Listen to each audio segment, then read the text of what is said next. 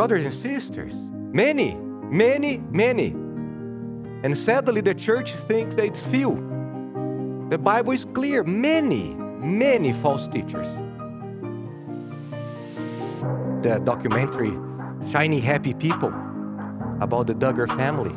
And you see how the teaching can have the garments and the appearance of truth, but it's contaminated with lies and will destroy churches and families. Think about those who preach the so-called prosperity theology. It's a doctrine completely empty of the cruciform life that the gospel calls us to live. People who preach this type of doctrine, they're emptying their message of the truth of God that Christ calls us to deny Himself as faithful slaves, take up the cross and be willing to suffer for Him. People like Joel Osteen, Creflo Dollar, Benny Hinn, Paula White, Kenneth Copeland, they're all empty doctrines. I want to invite you to please open your Bibles to Titus chapter 1, as we are journeying through this beautiful book, the letter of Paul to Titus. And if you can, I want to invite you to stand, and we are going to read verses. We're going to get the whole context here, so let's start in verse 5 of chapter 1, as it's flowing. It says, "This is why I left you in Crete, so that you might put what remain into order, and appoint elders in every town, as I directed you. If anyone is above reproach, the husband of one wife, and the children are faithful and not open to the charge of debauchery and insubordination. For an overseer, as God's steward, must be above reproach. He must not be arrogant or quick-tempered or a drunkard or violent or greedy for gain, but hospitable, a lover of good, self-controlled, upright, holy, and disciplined. He must hold firm to the trustworthy word as taught, so that he may be able to give instruction in sound doctrine, and also rebuke those who contradict it. For there are many who are insubordinate, empty talkers, and deceivers, especially those of the circumcision party. They must be silenced, since they are upsetting whole families by teaching for shameful gain what they ought not to teach. One of the Cretans, a prophet of their own, said, 'Cretans are always liars, evil beasts, lazy gluttons.' This testimony is true. Therefore rebuke them sharply, that they may be sound in the faith, not devoting themselves to Jewish myths and the commands of men who turn away from the truth. To the pure, all things are pure, but to the defiled and unbelieving, nothing is pure. That both their minds and their conscience are defiled. They profess to know God, but they deny Him by their works. They are detestable, disobedient, unfit for any good work." You may be seated, and may the words of my mouth and the meditation of all our hearts be pleasing in the sight of the Lord. What are the pastors or the leaders of your church to be like? That's the question we have been answering as we start journeying, especially through verse 6 of Titus 1. What are the pastors supposed to be like? And nowadays, it's very popular to think about leaders as coaches. So there is the coaching leadership, where the pastors are supposed to be coaches. The National Society of Leadership and Success, they have an article explaining what coaching leadership is. And says, coaching leadership style is defined by the leader's ability to see the strengths and weakness of individual team members, so that the leader can help each individual grow and succeed. Some characteristics of a coaching leadership style include compassion, self-awareness, collaboration, encouragement, communication. And you keep reading about this style of leadership, and it's basically the coaching leadership is the one who comes alongside just to encourage you. He's there just to make you feel better. And that has been bought by the church, and I have seen books on Christian leadership about how the pastors are supposed to be the coaching leaders in the church. More and more people are expecting their pastors to be this type of worldly leaders instead of biblical shepherds.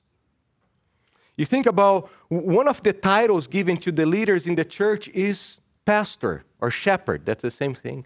Pastor coming from the Latin. Pastor, shepherd. And sometimes it's tempting for us to have this idyllic and charming idea of pastoral ministry as if it's this easy job where the pastor has this flock and all the sheep are always so happy, very docile. There is no threat.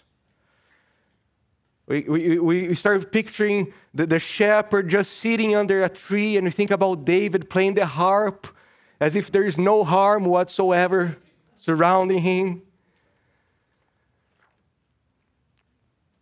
But the Bible is very clear that the metaphor of a shepherd, of a pastor, implies that there requires protection.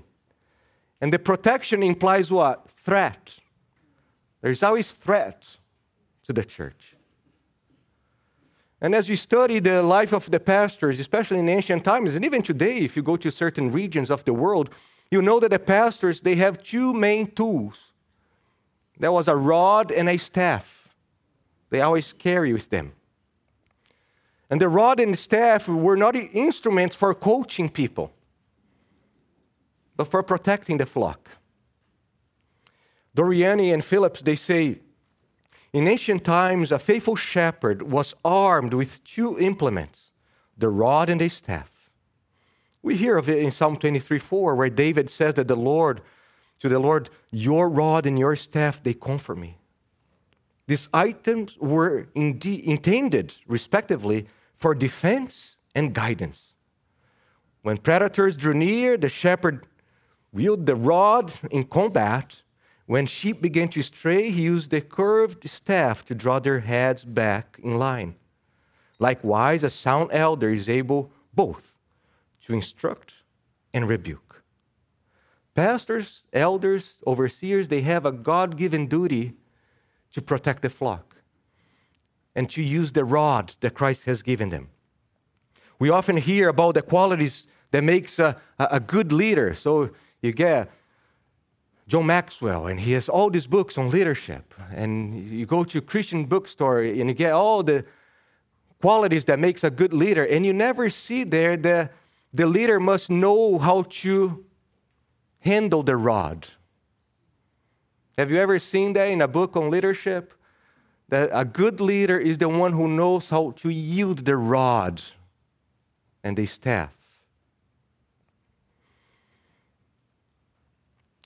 Jesus says, and he used a metaphor for the false teachers, and he says that there are wolves in sheep's clothing.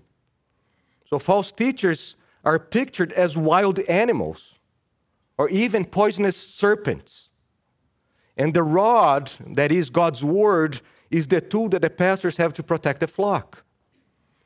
James Hamilton, he says, the shepherd's rod and staff were his implements for disciplining, rescuing, and protecting his sheep.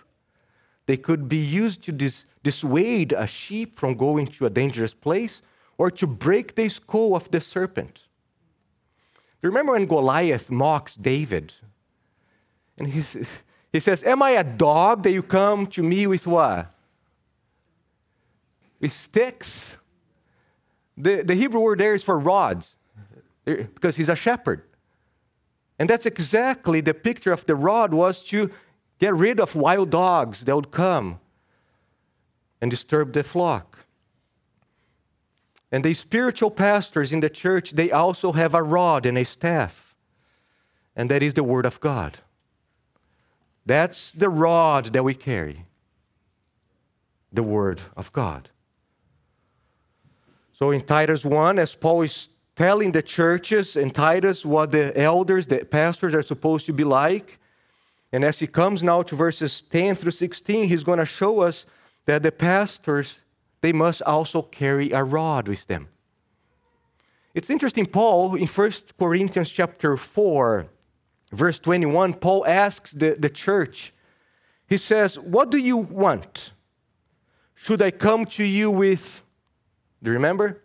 A rod, or with love and a spirit of gentleness? It was John Calvin who said that pastors must be armed, not with material or physical swords, but with the Word of God, with wisdom and virtue, that they may be enabled to resist the ungodly. And that's exactly what we have here in Titus 1.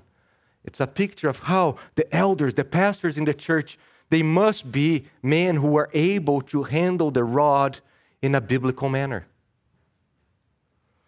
And you can see, as you look at verse 10, for, that implies that it's flowing from the context, and we can go back to even to verse 5.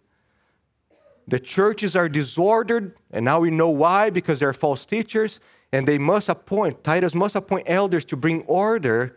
And one of the things that the orderly church is a church that will fight against false teachers.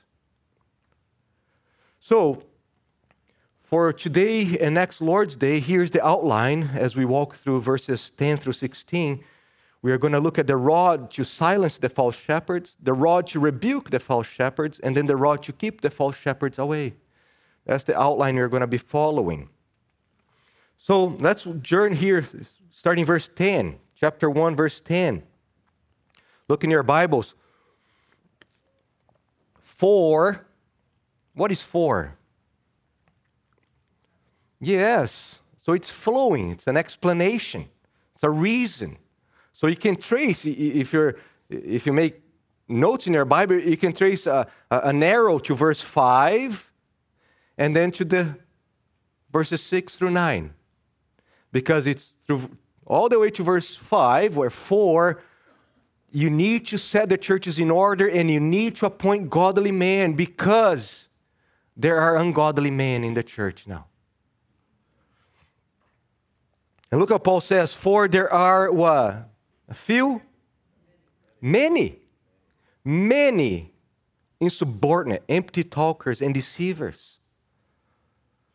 How evil is our enemy, Satan, that even before faithful shepherds have been established in those churches, he has already sent wolves to those churches. Isn't that amazing? How evil he is?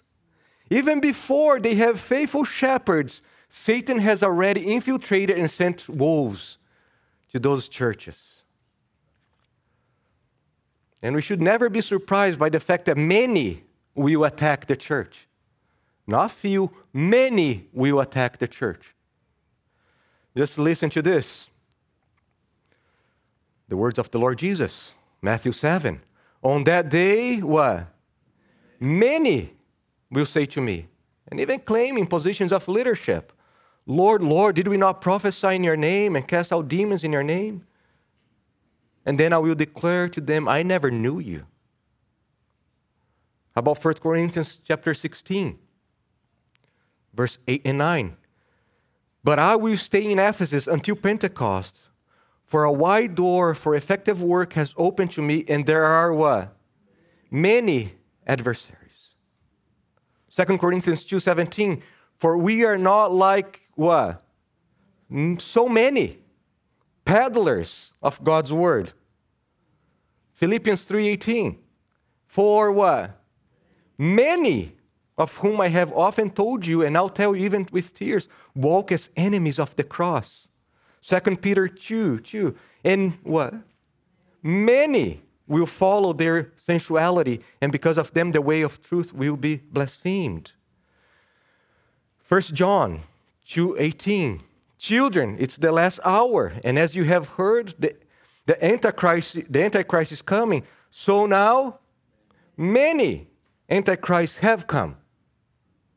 1 John 4:1, beloved, do not believe every spirit, but test the spirits to see whether they are from God. For many false prophets have gone out into the world. 2 John, verse 7. For many deceivers have gone out into the world, those who do not confess the coming of Jesus Christ in the flesh. Brothers and sisters, many. And sadly, the church thinks that it's few. The Bible is clear. Many false teachers. And that's not to make us panic. but to make us alert. Amen? That's not to make the church panic, but to make the church alert. There are many that will come. And we hold to the promise of Christ that even the gates of Hades will not be able to prevail. The church will triumph. We are not promised many comforts in this life, but we are promised many trials and many persecutors. And think about that. If there were many in Crete in the first century, if there were many in an island in Crete in the first century, how much more today? With the advent of the printing, books, radio, TV, internet. Right now, in your pocket or in your purse, you have access to thousands and thousands of false teachers. They're all in your home through your phone. And for some of us, even in our books. So do not be naive thinking that many are the faithful ones. No, it's the opposite. Many are the ones ready to attack the church, trying to destroy the church. And if false teachers were present in churches where Paul and Peter and John planted those churches, how much more for us? We don't have that apostolic authority. And if Jesus, Paul, Peter, John, they all told us that there are many false teachers, who are we to believe something else and pretend that things are just getting better? So, brothers and sisters, as you look at verses 10 through 16, one thing you see is that there is a spiritual warfare going on. Before elders, before pastors have been appointed, false teachers have already been risen in the church. And Satan is working overtime to hurt and destroy the church because he knows that his time is what? Short. And as you read the false teaching here in Titus, you see how similar it is to the false teachings and the false teachers in Ephesus. So as you read 1 Timothy, 2 Timothy, and Titus, you see the similarity. And the similarity is because Satan is always attacking the truth. And you see the similarity. The false teachers always share some of the same characteristics. From the Garden of Eden, in the Garden of Eden, there was already attack on the truth of God. And that's what we see already taking place here. So we cannot be surprised. We need to be watchful. Paul says in his departure, he's leaving Ephesus in Acts chapter 20, and he calls the pastors, the elders, and he says, pay careful attention to yourselves and to all the flock in which the Holy Spirit has made you overseers, to care for the church of God, which he obtained with his own blood. That's how precious the church is. Bought with the blood of God himself. I know that after my departure, look at that, fierce wolves will come in among you, not sparing the flock. And from among your own selves will arise men speaking twisted things to draw away the disciples after them. Therefore, what? Panic? Freak out? No, be alert. Remembering that for 3 years I did not cease night and day to admonish everyone with tears. And now as you come to Titus 1, 10 through 16, Paul is going to gives us a description of false teachers and a prescription. A description, what they look like. Remember those pictures in the Old West? You have wanted, and you have a picture of the man wanted. That's exactly what Paul is doing here. He has a picture of wanted, and he has a picture of what these false teachers look like. You can see, you can smell them. And here's the first thing that Paul tells us about these false teachers, these false pastors. They are insubordinate. They are insubordinate. That's the same Greek word that was used earlier in verse 6 for the children of the overseers, that the children cannot be insubordinate. And that means that these men here, they're insubordinate because they do not submit to the Word of God. They refuse to come under the Word of God. There is a refusal to submit to the Word of God. And that's why they are insubordinate, rebellious people. There are men who reject authority. They despise authority over their lives. And you know that a man is on the path to be a false shepherd or in the path of false teaching is when he rejects biblical authority. Because biblical authority, you have the authority of the church, you have the authority of the leaders, you have authority of the parents. When a person is rejecting biblical authority, he's rejecting the Bible itself. And by rejecting the Bible, he's rejecting whom? The author of the Scriptures. That's why he is a rebellious, insubordinate person. Not only that, but they are, as a consequence, that's a consequence of their insubordination. They become empty talkers. That's how the ESV has. The NIV has full of meaningless talk, or the New Living Translation has people who engage in useless talk. And that's because, brothers and sisters, you need to understand the flow here. As soon as you come outside, you're no longer under the Word of God, all your words are what? Meaningless, empty. There is no longer the heaviness of the authority of God. That's why it's meaningless talk, because it has no longer the heaviness, the authority of God's Word. That's why it's meaningless. It's like marshmallow. Do you know you put marshmallow in your mouth and just vanishes? I was going to talk about cotton candy, but I love cotton candy. But you know, and Sean, thank you for... Sean brought me cotton candy last Sunday. It was so delightful. Thank you. But you know, you put that thing in your mouth and it vanishes, it disappears, and gives you no health benefit whatsoever. And if you're a law, you're going to get diabetes and cavities. That's exactly what's the picture here, is these things that it just vanishes and gives no health, no benefit. Jude, in the letter of Jude, he says that these men, there are clouds without rain. So imagine you living in an area where you need the rain. You long for the rain because of the agriculture. And then you see those black clouds coming, and like, yes, rain's coming. And suddenly those clouds disappear. That's the picture of these men. They promise something, but they can never give. And let us be clear that they do not come across as babblers. They do not look like empty talkers. And actually, most of these men, they're outstanding public speakers. They captivate you with their stories. They can make you cry and laugh in the matter of seconds. They're very good with their words. But their smooth talk, their eloquence, they cover up their lies and the misuse of the Scriptures. So their words are empty of truth. And there are so many who are full of meaningless, empty talk.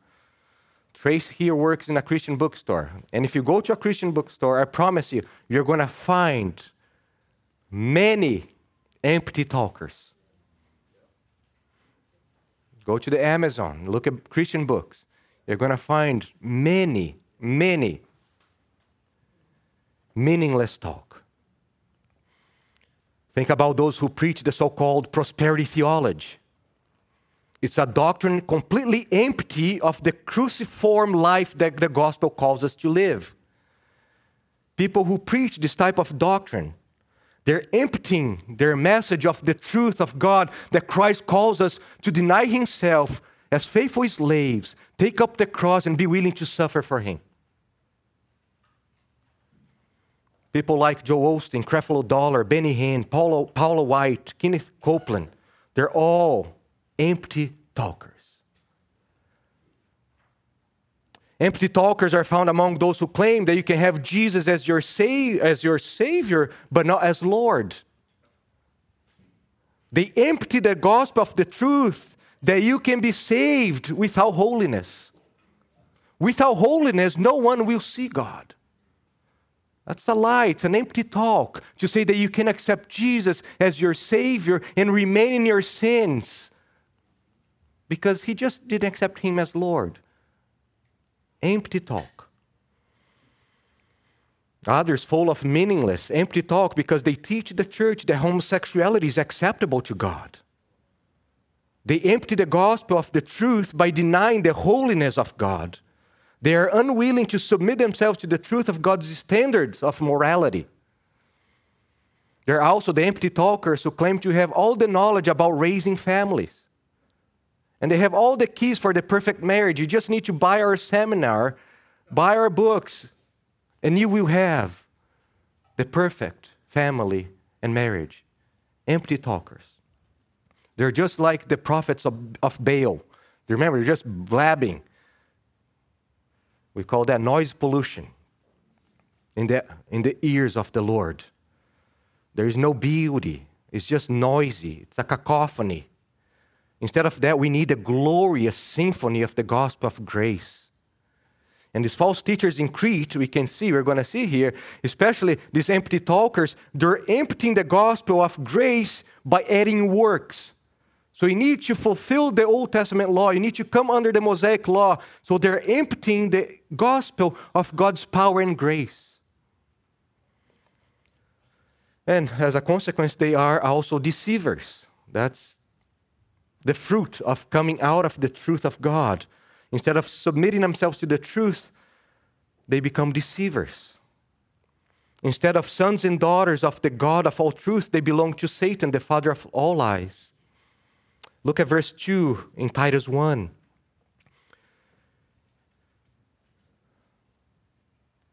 In hope of eternal life, which God, who never lies. Our God is the unlying God. And these people, they are the opposite. They show that they are not adopted by this God.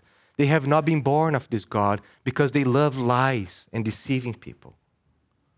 So Denny Burke, he says, these teachers are thus themselves disobedient, and their teaching leads others into disobedience as well, which is why Paul calls them deceivers. They mislead people by giving them the impression that they're following Christ, while actually they're leading people away from Him. And deception runs deep in the blood of these men. You guys have heard about ministries, churches full of deception. Full of deception. In 2 Thessalonians 2, Paul says that deception is connected with the refusal to love the truth. They refuse to love and embrace the truth of God. Now let me remind you that these deceivers, these false teachers, they do not come declaring themselves to be deceivers. It's not like, hi, I'm Bobby and I'm here to deceive you. That's not how false teachers come. Hey, I'm Johnny and I'm here to mislead you and take you to Satan. No. As we saw, they come dressed as shepherds. They pretend to be something that they're not. So Paul tells us, he warns us. Paul says, for such men, 2 Corinthians 11, for such men are false apostles. Look at that. Deceitful workmen, disguising themselves as apostles of Christ. And no wonder. For even Satan disguised himself as an angel of light. So it's no surprise if his servants also disguise themselves as servants of righteousness. But look at that, their end will correspond to their what? Deeds. They come promising godly, biblical principles. They come and they look like men who care about you. But in reality, they are ready to devour you. And now Paul is going to explain, especially in Crete, who these false teachers were. And he tells us in verse 10, towards the end of verse 10, he says, especially, the Greek word would be better translated as namely, those of the circumcision party. Literally, those of the circumcision. And why? They are the Judaizers. Do you remember the Judaizers? Those false teachers in the early church that would come to the Christians and say, hey, you need to come back to the Jewish roots. You need to become a Jew to be accepted. And they're called the circumcision party because you got to go back to the Abrahamic covenant, where under the Abrahamic covenant, the circumcision was the sign of the covenant and then was transferred to the Mosaic covenant. So that's why they're called the circumcision. In Acts chapter 15, we have a glimpse of this man early on in the church. Remember, Acts 15, we're going to deal with the first council, the first church council, and they're dealing with this type of man here. So Acts 15, verses 1 through 2 says, "But some men came down from Judea and were teaching the brothers, unless you are circumcised according to the custom of Moses, you cannot be saved." And after Paul and Barnabas had no small dissension and debate with them, Paul and Barnabas and some of the others were appointed to go up to Jerusalem to the apostles and the elders about this question. And let me tell you, they claim to be Christians. They claim to love Christ, but they say, but you need to come under the Mosaic covenant. You need to come under Moses. Christ is good, but there's something about Moses that it's even better. Christ is good, but Moses is the one who's going to give you full acceptance before God. They did not deny Christ. It's very similar to the Roman Catholic Church. They don't deny Christ. They do not deny grace. They do not agree. They agree with the importance of the cross. They're going to say a bunch of things that we agree. But there's the other thing. But your works, you need to do this. You need to do this to be accepted fully. As if Christ was not able to bring that fully adoption and acceptance before God. So we see some groups today. You have the King James only. Unless you have the King James only, you're not truly a Christian. It's true. Some people think that. Because if you don't have the King James version, you don't have the Bible. That's what some people say. You see, you're adding. So to be accepted, for you to truly hear God's word, you need to have the King James version. Others will say the necessity of keeping the Sabbath.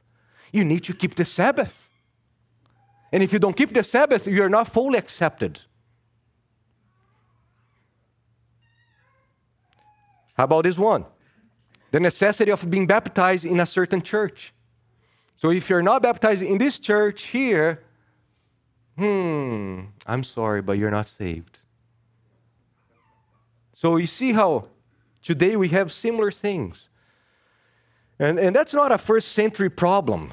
You know, to think, the circumcision party, the Judaizers, that was something just in the first century. No. There are many people who claim to be Christians, but who they're teaching right now that you must return to the Jewish rituals. There are a lot of Christians who have no Jewish background. I would understand, like we have Ben here, who comes from a Jewish background. And of course, that's his roots. He's not doing that to gain favor with the Lord, just part of family. But when you get Americans who have nothing to do with a Jewish background now telling you that you need to dress like a Jew, you need to behave like a Jew, you need to eat like a Jew, you need to celebrate the feast like a Jew, they're despising the work of Christ. And you see here, because remember, the context is important. Crete is a mess. The churches are in disorder. And now you have this man coming to church full of laws and regulations. And it might seem pleasing. It might seem attractive. Oh, finally, someone here with order. Think about that. Laws about food, what you can eat and you cannot eat. Laws about clothes, what you can and cannot wear. Laws about special days. So there was a certain appeal for those people in confusion. Besides that, they were teaching that by following these laws, you truly be saved. Then you had truly been accepted by God. And it's beautiful to see that though Paul wants order, he does not want an order that will contradict the gospel. So anytime a system teaches and establishes order and regulations by claiming to provide righteousness and acceptance with God by certain behaviors, Paul tells us that this type of system must be removed from the church. The greatest issue with this group of false teachers is that they're claiming that their teachings could deal with man's greatest problem. What is man's greatest problem? Sin, the heart. by dealing with external behavior. That's a denial of the gospel. So, look at what Paul says, verse 11. They what? Must. That's a divine necessity. It's not an option. It's not an option. They must be silenced. It's not an option for pastors. They must be muzzled. That's the word here. The Greek word means to close the mouth, like putting something by means of a muzzle or a gag. So the picture is you have these wild wolves in the church, and these men, they must be muzzled. There's no space. There can be no space for these men to speak. I like what Andreas Kostenberg, he writes, Paul's recommended course of action here is not patient dialogue or peaceful arbitration for the sake of maintaining unity in the church. These opponents must be silenced. That is, their public teaching activity must be stopped, presumably in form of church discipline or public rebuke.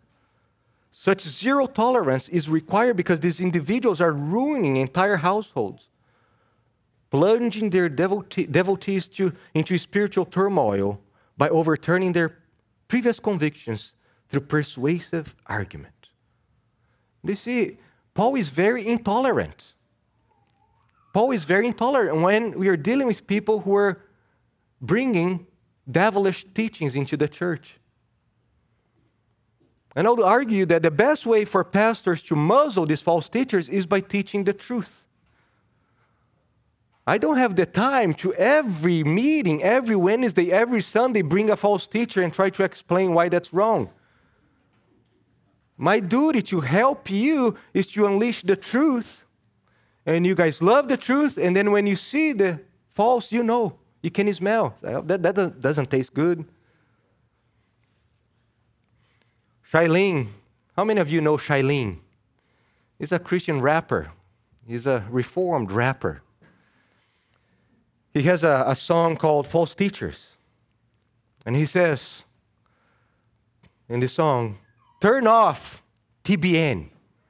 Silence them. Turn off. That channel is overrated. The pastors speak bogus statement, financially motivated. It's kind of like a pyramid scheme. Visualize heretics Christianizing the American dream. It's foul and deceitful. They're lying to people, teaching that camels squeeze through the eye of a needle. How can they not be convicted? Treating Jesus like a lottery ticket. And you are thinking they are not the dangerous type because some of their statements are right? That only proves that Satan comes as an angel of light. Turn it off. Throw away.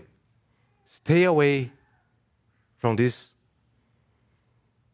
sickness. It is just like a transmittable disease. You got to stay away. So that thing is going to contaminate. And Paul tells us how bad it is because he tells us that it's destroying, it's upsetting, really, literally destroying whole oikos, families, households. And I think it's important for us to think that the churches, they're not meeting in church buildings. They were meeting where in the early century? Homes. So what Paul is saying is that these teachings, they are destroying churches. And the churches are composed of what? Families. Therefore, the false teachings inside the church is contaminating the families in the church. That's what Paul is telling us. What is coming out of the pulpit, what is being preached by the leaders, will affect the church. And what you believe will affect your conduct. So false doctrines will inevitably lead to destruction. It's just like cancer, Ebola, leprosy, that will permeate and affect the whole body, the whole household. How many families have you seen destroyed by false teachers? How many families have been ruined by false teachers? I'm not encouraging you. I just, Rachel and I and Abby watched that documentary, Shiny Happy People, about the Duggar family. And you see how the teaching can have the garments and the appearance of truth, but is contaminated with lies and will destroy churches and families. And that's the contrast, because you look at verse 6. Look at verse 6 of chapter 1. If anyone is above reproach, the husband of one wife, and his children are believers or are faithful and not open to the charge of debauchery and insubordination, meaning the true pastor, he takes care of his home. He takes care of his home. The false teachers, false pastors, they destroy the homes. That's all we see here. And then there comes verse 7. That's a mark of all false teachers. And they do that teaching for what? Shameful gain. They're greedy. That's a mark of false teachers. They're greedy. And that's the opposite of the faithful pastor. Look at verse 7. Or he says, he cannot be a drunkard or violent or greedy for gain. So the false teachers is the complete opposite of the true teachers. A true pastor will preach and will teach sound doctrine out of love. How many years had I been in full-time jobs, sometimes working graveyard Saturday nights, being done at 6 o'clock in the morning, and then coming to church to preach and not getting paid by the church? You do that out of love for the flock.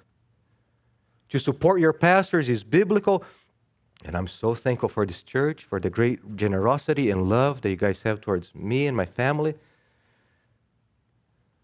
But pastors can never be lovers of money. And you see how prosperity theology is nothing new, right? Look at that. We could go back to Balaam.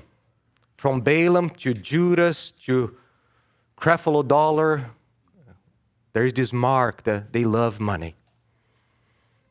How many so-called pastors, they charge outrageous, exorbitant amount of money to preach in churches and conferences.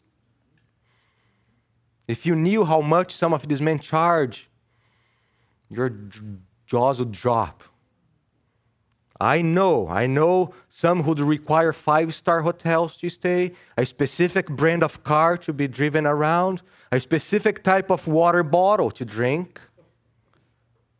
They only fly in first class. They are greedy people. Contrast that with the true shepherd who spends out of his pocket to travel around and minister to people. Paul tells us in Colossians 3:5 that greed is idolatry. And a pastor or a Christian who is greedy, he's an idolatrous person because they love money over God. They think that money will provide the comfort and the joy that only God can provide.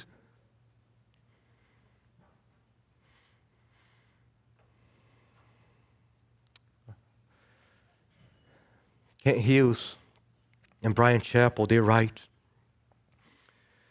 going where they are most needed rather than where they will be most rewarded is a decision that most must make as their ministries commence.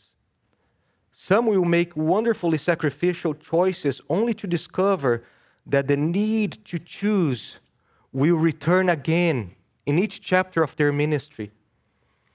Each time a period of service terminates or a place of ministry grows wearisome, Satan will whisper, "You have already done so much. Isn't time others serve you?" Whether we will be motivated by others' need rather than our own gain is a ministry decision that will not go away. When ministry is about gaining and expecting personal favors, gospel power dies. When ministry is about gaining and expecting personal favors, gospel power dies. Service of self rather than the Savior will soon become the driving force of the labors of one who expects or demands the perks of pastoring. Should we be concerned about a fair salary and the care of our families? Of course. But even our families will ultimately discern if love for Christ and His people or advantage for us and our accounts is the Lord of our decisions. That's why they must be muzzled. Their teachings and their lifestyle contradict the gospel. When ministry is about gaining and expecting personal favors, gospel power what? Dies. And when the gospel power dies, people die. So, Paul tells us they must be what? Silenced. They must be muzzled because their teachings are muffling the true gospel, perverting the true gospel. The rod of God's word must be used to remove the voice of these false shepherds. There is no place for tolerance when you're dealing with false teachings. There is no, it's only a difference of opinion. We will all go to heaven. That's not what the Lord tells us. They must be silenced.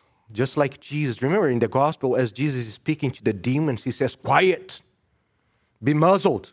Or He's talking to the storm, shh, be muzzled. That's how pastors are supposed to do with false shepherds. We have an holy obligation to silence the blabbing, silence the noise of false teachers by preaching the sound doctrine. I remember a church retreat. It's always dangerous. Different churches, different denominations. I have my concerns about that. So we're having this retreat, different churches. One man is there to speak. And as he's speaking, he starts speaking very unbiblical things, very unhealthy things. And one of the pastors in charge, he literally came, told the man in the sound booth to turn off the man's mic. He came to the front, gently, kindly, he put his arms around the man, just whisper, hey, time for you to sit down. He got his mic and started explaining the truth of God. And that's what needs to be done. The mic must be turned off, must be muzzled, and the truth must be proclaimed. We must muzzle them, silence them. You guys know, not long ago, we had a man coming to this church. Strange doctrines, especially the women, trying to be very nice with the women. Must be muzzled. Silence. That's not your place here. There is no freedom of speech in the church. We love freedom of speech in America.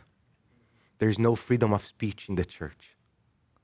All our speech must be under the authority of this thing here, the Bible.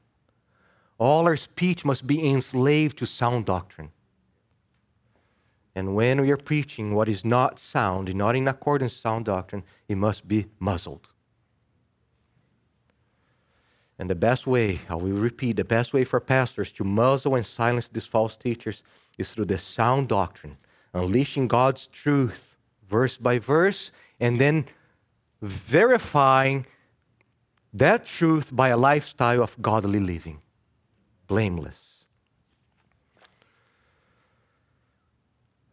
We can be tempted to think that's harsh, right? How harsh of Paul to tell that we must gag and muzzle these people. That's so unkind to rebuke. But when we understand that our only hope is the true gospel, that the only salvation can come through the truth of God, then you understand how loving it is to muzzle these people. The cacophony must be gagged. The blabbing of false teaching must be muzzled so people may be able to hear the symphony of grace. Empty words telling Christians that they must accept gay marriage. Empty words telling Christians that the gospel is all about social justice, critical race theory. Empty words saying that we must accept LGBTQ+. Voices telling Christians that you can have Jesus as your Savior but not as your Lord. Empty words. Teaching that Christ wants you to be full of health and wealth and no suffering. All these voices must be what? Silenced, muzzled. People need to hear the gospel of the cross. They need to hear the sound of grace. And that's what Paul is going to play. Look with me to chapter 2. Here's the sound of grace. Look at verse 11. That's what people need to hear. That's the symphony of grace. The amazing grace that people need to hear. The cacophony must be muzzled. For the grace of God, look at verse 11. For the grace of God has appeared, bringing salvation. This grace is Jesus, not the works of the law. Bringing salvation for all people. And once this grace takes over us, Jesus takes over us, indwells us with His Holy Spirit, then He empowers us to train us to renounce ungodliness and worldly passions and to live self-controlled, upright, and godly lives in the present age, waiting for our blessed hope, the coming of the glory of our great God and Savior, Jesus Christ, who gave Himself for us to redeem us from all lawlessness and to purify for Himself a people for His own possession, who are zealous for good works. As soon as we start adding works, the music of grace is turning to a cacophony of disgrace. And it's when they are silenced, is when you stop listening to these empty words, that you are able to listen to the beautiful hymn of grace, the gospel of the cross. And it's when people stop listening to these half-truths, these lies, and they start listening to the good news, the beautiful news, that they are truly able to find true freedom, true riches, true comfort, true joy in Christ Jesus.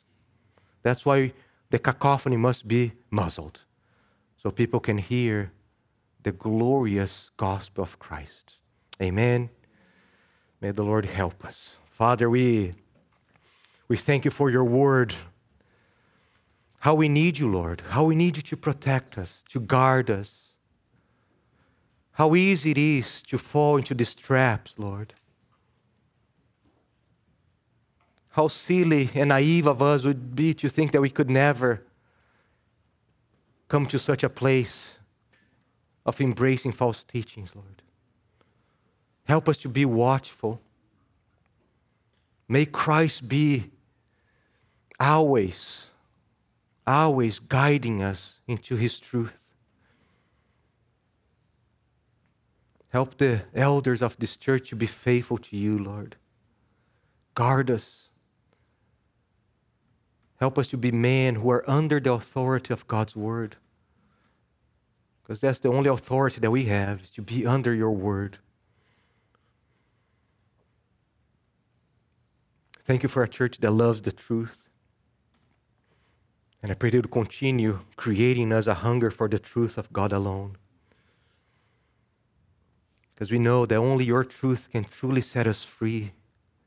It's Your truth that can provide all that we long and desire. So help us. For the glory of Your name we pray. Amen.